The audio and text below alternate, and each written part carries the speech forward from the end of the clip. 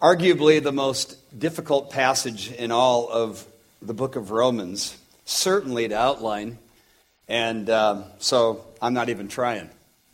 I've got some important points, and we'll try to dive into it, and by God's help, we'll understand it a little bit better as a result of our being together today. We're picking it up in verse 12 where we left off, where it says, "Therefore, just as sin came into the world through one man, and death through sin, and so death spread to all men because all sinned. For sin indeed was in the world before the law was given, but sin is not counted or imputed where there is no law. Yet death reigned from Adam to Moses, even over those whose sinning was not like the transgression of Adam, who was a type or pattern of the one who was to come. But the free gift is not like the trespass. For if many died through one man's trespass, much more have the grace of God and the free gift by the grace of that one man, Jesus Christ, abounded to many, or for many. And the free gift is not like the result of that one man's sin. For the judgment following one trespass brought condemnation." Very strong word. "But the free gift following many trespasses brought justification." We've already looked at that word. "For if because of one man's trespass, sin, or rather death, reigned through that one man, much more will those who receive the abundance of grace and the free gift of righteousness reign in life through the one man, Jesus Christ. Therefore, as one trespass led to condemnation for all men, so one act of righteousness leads to justification and life for all men. For as by the one man's disobedience the many were made sinners, so by the one man's obedience the many will be made righteous. Now the law came in to increase the trespass. But where sin increased, grace abounded all the more. So that as sin reigned in death, grace also might reign through righteousness, leading to eternal life through Jesus Christ our Lord. Has anyone over the past month or two noticed the Polk County law enforcement vehicles without officers situated around different places? I was dumb enough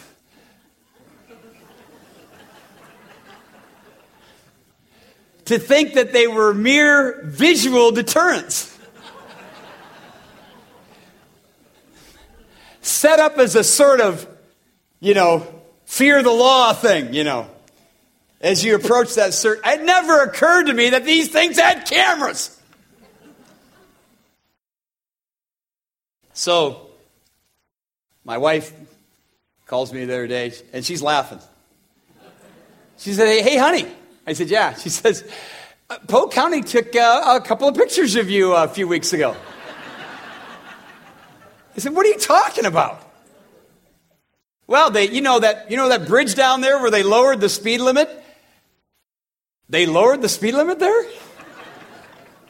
Yes, honey. They lowered the speed limit. So there's a picture of my car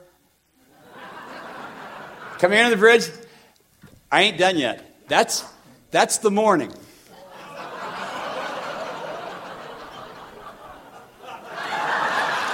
That's the afternoon.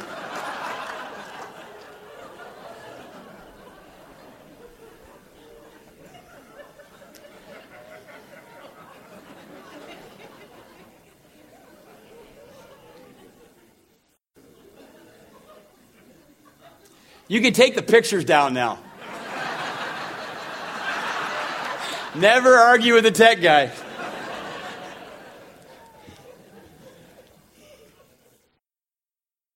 Smart aleck, Doug.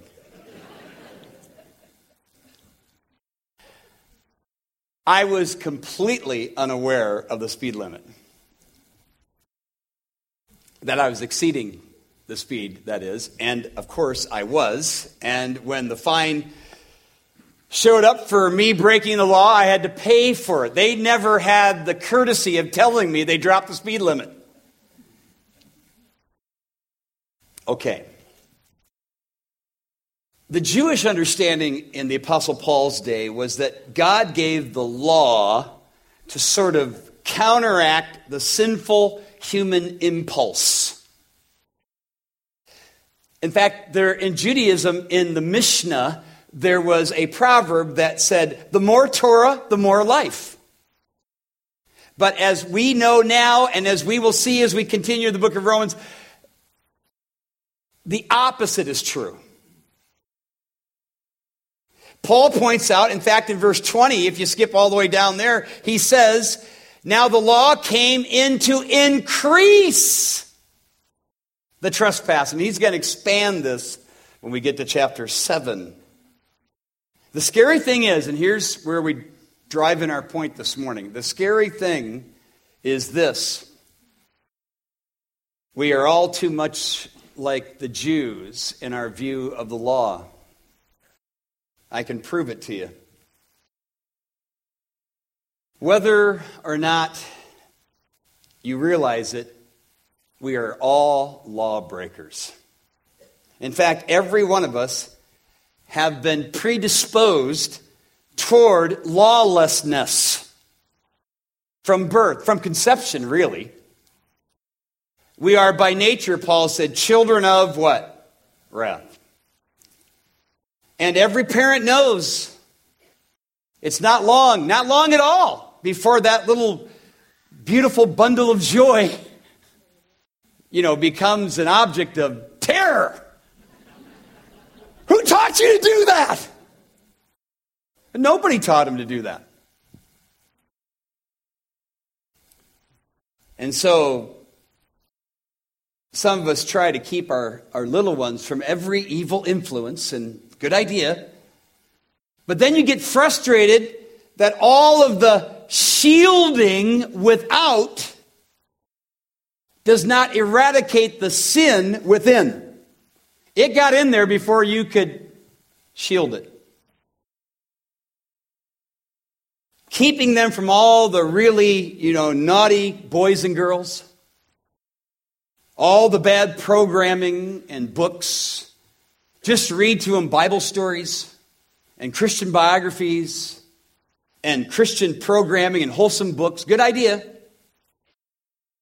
Then, however, this is where the deception comes in. Without any external explanation, because you've done such a great job of shielding those little ones, they turn on you. They talk back. They lie. They defy. And as they grow older, the evil grows stronger. Is anybody with me yet?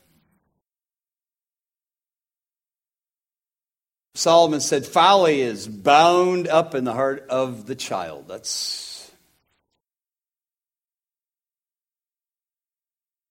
Discipline helps.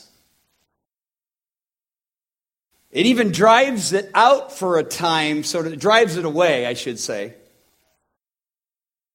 Behaviorally, they change. Outside, externally. But inside, there's something else that's brewing. And in many of you, it's still brewing. Doesn't matter whether you were raised in a Christian home. They didn't take it away, did it? And for some of you, it's still dominating your life. You see, while discipline can drive away sin, only Jesus can take away sin.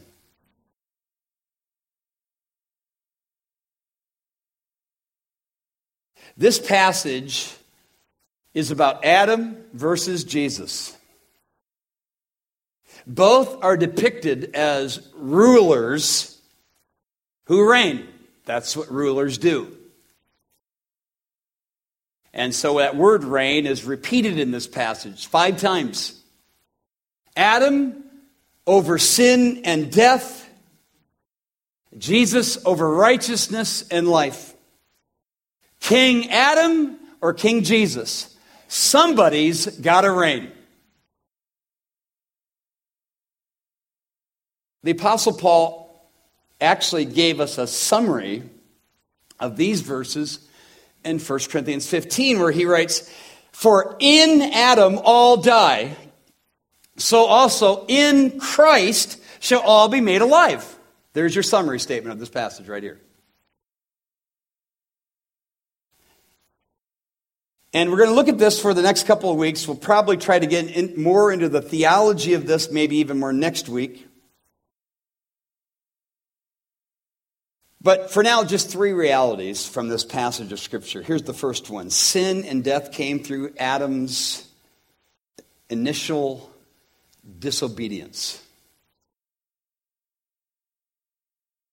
Clearly, Adam is referred to here in this passage as an historical figure, person. He was real. Paul doesn't write of Adam as some mythical idea, but as a real man, created by God, just like the Genesis account records. He was the apex of God's creation. After everything else, this was very good. Intended to reign and dominate in righteousness. But as most of us know, he failed the test that was given to him. And so, in verse 12, you have 2 of 3 intruders that come in to earth. The 3 intruders that were not intended for this world are Satan, sin, and death. Now, Satan isn't mentioned here, but the other 2 are, which is actually quite intriguing to me. That is that Satan doesn't get any ink here. Not here anyway. Even though the historical account makes it clear that the role he played. Now this is clearly talking about Adam and the entrance of sin. But let's just reorient ourselves to what is being alluded to. So Genesis chapter 3, and just the first 7 verses, here's what it says. Now the serpent, and this is Satan indwelling this being, we don't even know what this serpent looked like. Apparently it was upright. Very beautiful, very attractive, although the word serpent doesn't conjure up anything beautiful or attractive to us. Was more crafty than any other beast of the field that the Lord God had made. He said to the woman, "Did God actually say you shall not eat of any tree of the garden?"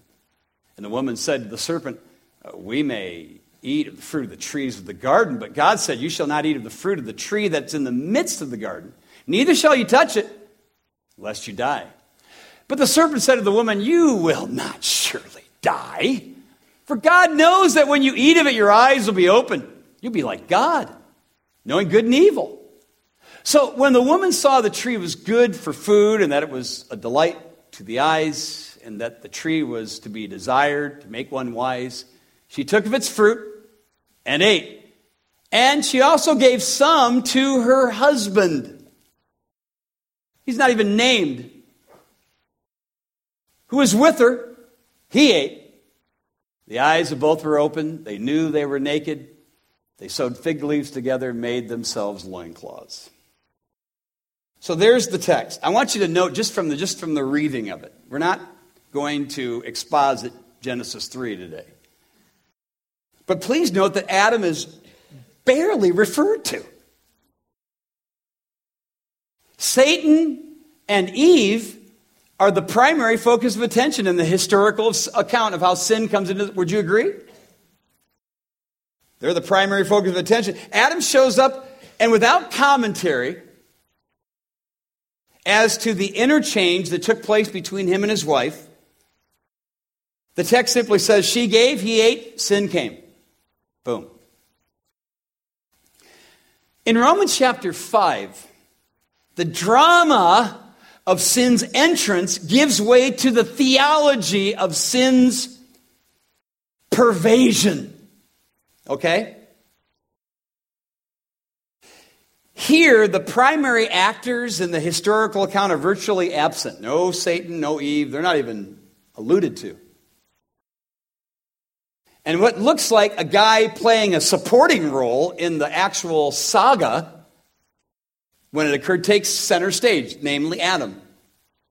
Paul here is not concerned about the drama of sin's entrance into the world, but the transmission of sin through Adam to us. So in the blame game that almost all of us like to play, no, let's just say it, all of us play the blame game. You can't blame Satan. I'll come back to that. The key phrase of wonder is at the end of verse 12. We don't have a problem with the fact, therefore, just as sin came into the world through one man, we can accept that if we take the literal account of Genesis, and we do, amen? And death through sin, we get that. People are dying. So death spread to all men because all sinned, and by implication, all sinned in Adam. We get the fact that death passed to all men because we experience death as a reality all the time.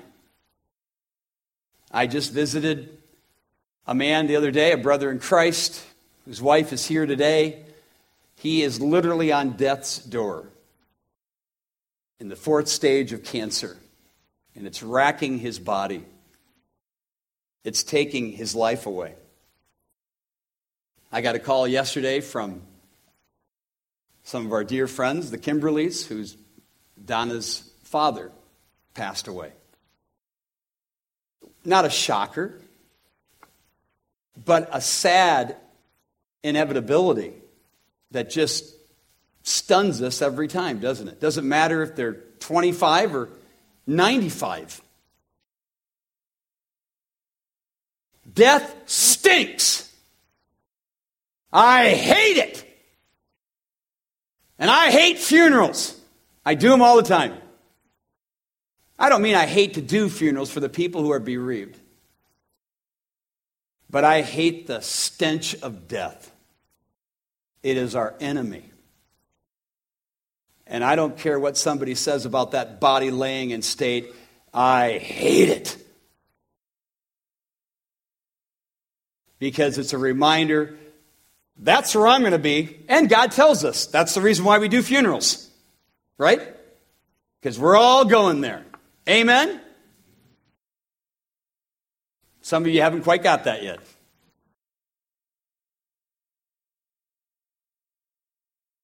We all experience it. We're all headed down that great day of reckoning with our frailty.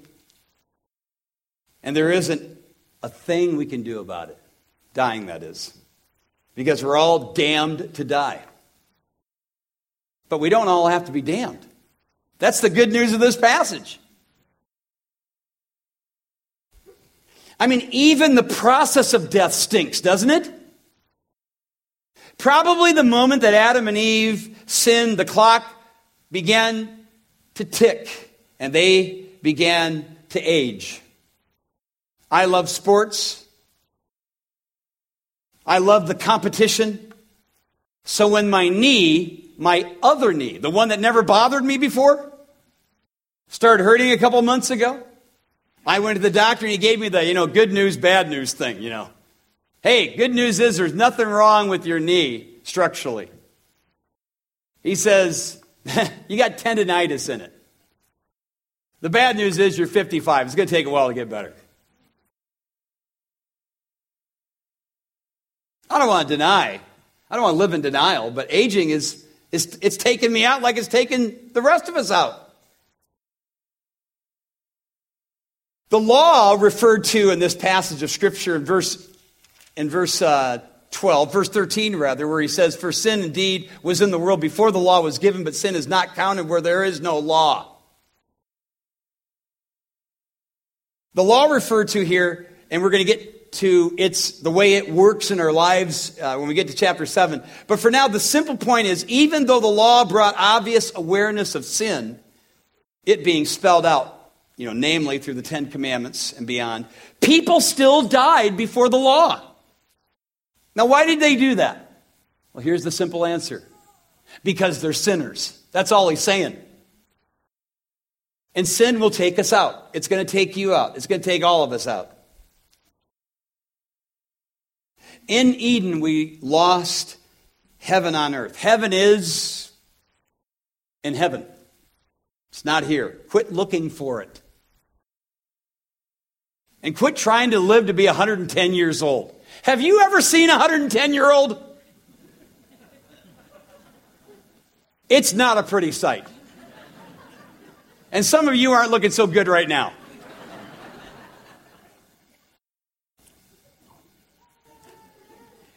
The aging process is a constant reminder of what this sin principle in our bodies is doing. It's taking us out. It's debilitating. It causes us to get old and decrepit and senile and get Alzheimer's and die. And we have Adam to thank, because he brought it in. We can thank him, but we can't blame him. Secondly, Adam is a type or pattern of Jesus, in that he imputed sin to us while Jesus imputes his righteousness to us if we believe. Well, this passage is a series of contrasts between Adam and Jesus. Here Paul says the one individual, Adam, we'll call him the lesser, was like the other, Jesus, the greater. He's called a type. Did you see that there in verse 14? Yet death reigned from Adam to Moses, even over those whose sinning was not like the transgression of Adam, who was a type of the one who was to come. Types are like patterns or shadows of things to come. And the fulfillment, the type in the Old Testament finds its fulfillment in the New. Often, and most often, that antitype or that fulfillment is Jesus. The ark that took Noah and his family, the ark, Peter tells us, is a type of Jesus. How is it a type of Jesus? Well, because it became a place of safety during a time of what? Judgment, right? And actually lifted them above the judgment, right? So it's a perfect type of Jesus. And there's only one door, and there's only one doorway to heaven, amen? The rock that Moses struck we're told in 1 Corinthians, a type of Jesus. Just as the rock was struck, so Jesus was struck. And that's the reason, by the way, that's the secret as to why Moses was not allowed to enter into the promised land, because he destroyed a type. When he was told to speak to the rock, because you only strike the rock once. Jesus dies only once, amen? But Moses struck it anyway, thus destroying a type. And it was at that point that God says, you're done, you're not going in. Now, he's in heaven, we'll see him. But the rock was a type of Jesus. And so the tabernacle, virtually every article of furniture in there is a type of Jesus. So I get the types in Scripture, like Joseph is another one. I won't go on and on. But Adam, a type? If he was a type, what a terrible type. Actually, therein lies the key. Adam was indeed a type of Christ. The text tells us he was. And in the greatest of ways. Just in a negative way versus the positive. And that's what this text keeps bringing out. The negative versus the positive. Here's how. Adam gave us, imputed to us, all of us, something. He gave us sin. Not all that nice of a thing to do, but that's what he gave us. He transferred his nature to our nature. His sin to our nature. We might say Since every man is in Adam, he is an old creation. Old things are fixed in him. All things are getting worse.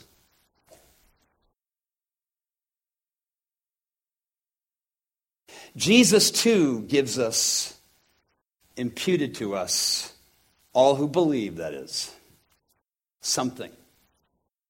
He gives us his righteousness. He transfers his nature to ours. Did you know that? His righteousness to our nature. And we can say, if any man be in Christ, he is a new creation. Right? Old things are passed away. All things have become new. Look at verse 19. Is this not the language of imputation? For as by the one man's disobedience the many were made, very strong word, caused to be sinners, so by the one man's obedience the many will be made righteous. Is not this the language of imputation? God made him, 2 Corinthians 5:21, who knew no sin, to what? Become sin. That's imputation. We call this double imputation, actually. So that in him we might become the righteousness of God. Keller is right when he says, Adam was a covenantal representative for the whole human race. We are in covenant relationship with Adam. So that what he did in history is laid to our account, unquote. There are three great imputations in the Bible. Here they are. Look at them. Adam's sin to you, man's sin to Jesus, and Jesus' righteousness to those who believe. Now look at it. Adam's sin, this is what we're looking at in Romans 5:12. This is his imputation to you and me.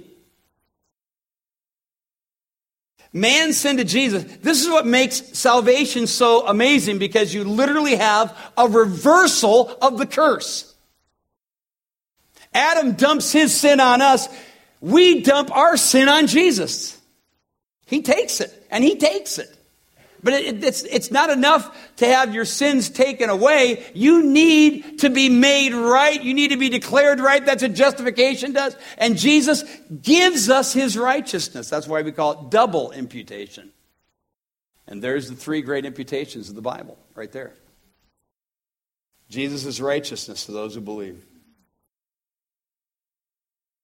One more as this introductory to this passage. Those who receive Jesus will escape judgment and reign with him forever. That's the third point. There are a lot of repeated words in this passage, and I think we could really get bogged down by these things. 11 times the word one comes up, referring to either Jesus or Adam. And in every case, it's referring to the power that each man possessed. One leads to disobedience, one leads to condemnation, one leads to justification and righteousness and life. For Adam, his disobedience plummeted all of us into sin, death, and certain judgment. For Jesus, much more, and that phrase occurs a bunch of times. Grace, life, righteousness, justification, and reigning.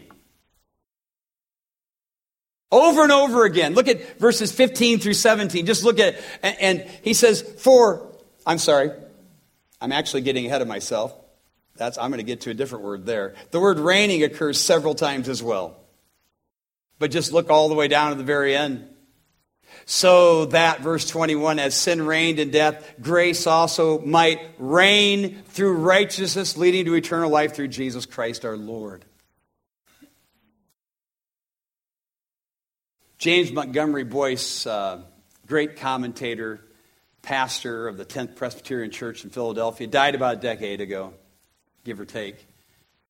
And he was just a great man of the last century. And at his funeral, R.C. Sproul just eulogized him. And at the very end, he paused and he said, "Heaven has received a prince."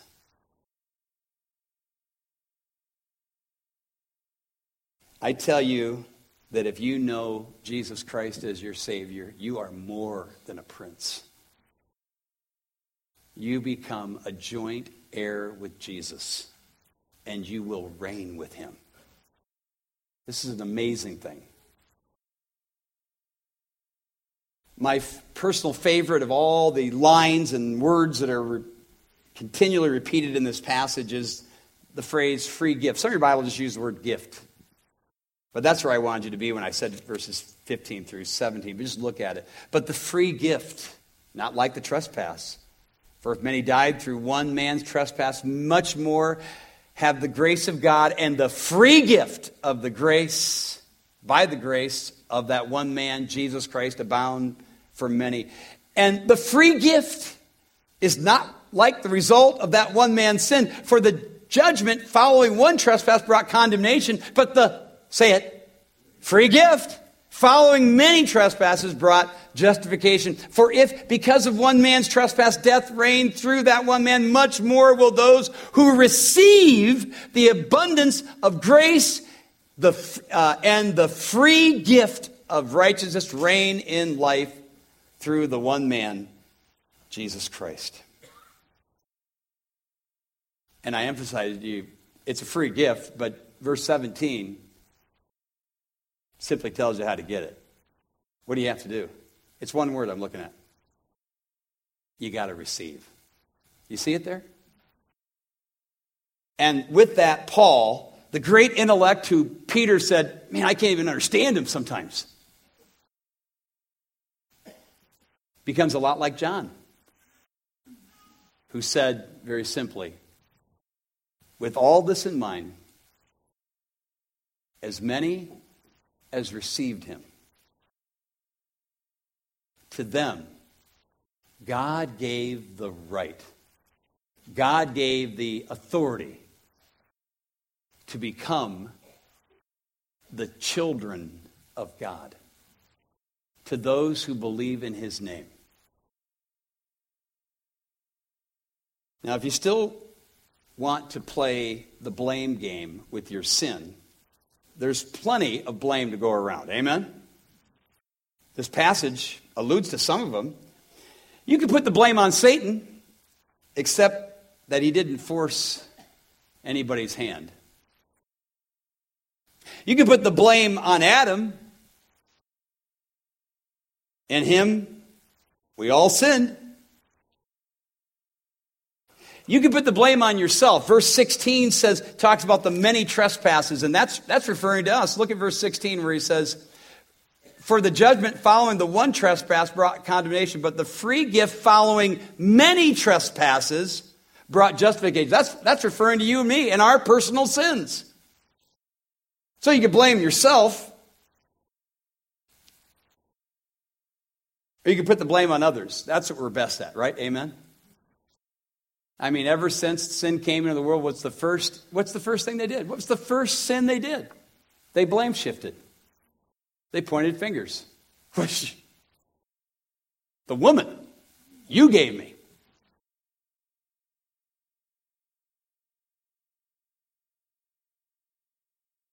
The serpent deceived me. If he had the guts to talk, he'd have found something to blame it on too, but at that point, he knew what he was looking at.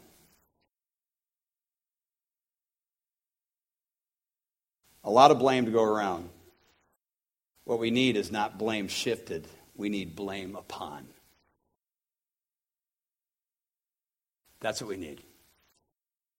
We don't need blame shifted. We need blame upon. Put the blame on Jesus. He already took it. He took your blame. He took our blame. You can't blame him for anything he ever did, although they tried, right?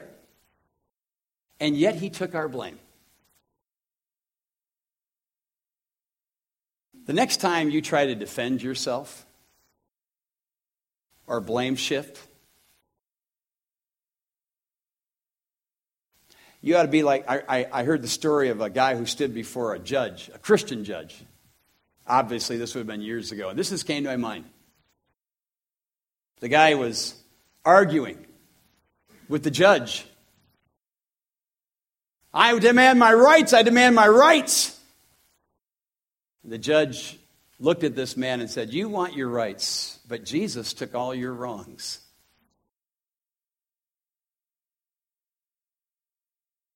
We can't blame Jesus for our sins, but we can accept the fact that he took the blame for us.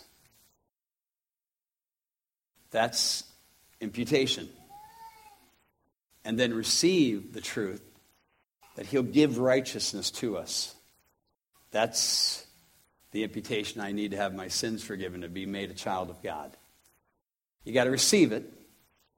And some of you have not done that. If you've never placed your faith in Jesus Christ, realize that on the cross he took your blame. So stop pointing fingers. You're guilty. You're a sinner. Your self-righteous life will stand before God someday, and you will go to hell. I don't care if you were raised in a fervent Christian home. If all you do is talk about all the things that you do, if all you do is talk about your own self-righteousness, all the things that you do, and you're not wrong, and you blame everybody else, you're just like a Pharisee. Stop shifting blame. Start taking blame for your own sin and trusting the one who took your blame. That's a good thing. You get eternal life. You get your sins forgiven. You get a new outlook. Let's pray. Our Father, we thank you so much for this great passage of Scripture, which I know, Lord, this is the passage, Lord. This is why I didn't want to preach this book. And you know it, Lord. I kept coming across this passage and I think, oh my goodness, this is so hard. But I pray that by your Holy Spirit, you'll help us to understand it a little bit more. Recognizing, Lord, that the greater Adam, Lord Jesus, is the one who must reign in our lives. We realize, Lord, whether we recognize that we had sinned or not, your word tells us we're sinners. And most of us, we just know.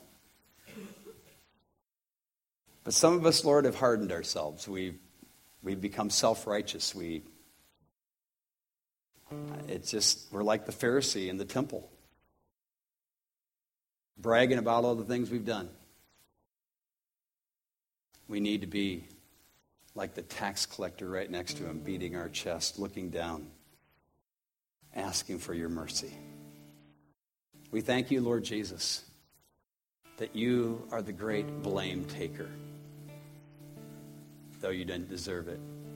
Thank you for taking our blame and giving to us your righteousness and life that we might reign with you. And I pray for those in our midst who have never placed their faith in you, Lord Jesus, that today might be the day where they bow their heart. That might be you right now. You're thinking this through and you're thinking, yeah, this is what I need to do. I need to give all my shame and blame to Jesus who took it for me. And why don't you just do that right now? Believe that he died for you. Believe that he rose again for you. Place your faith in him with all your heart. And he'll give you his righteousness. And we'll give you the glory, Lord, in Jesus' name. Amen.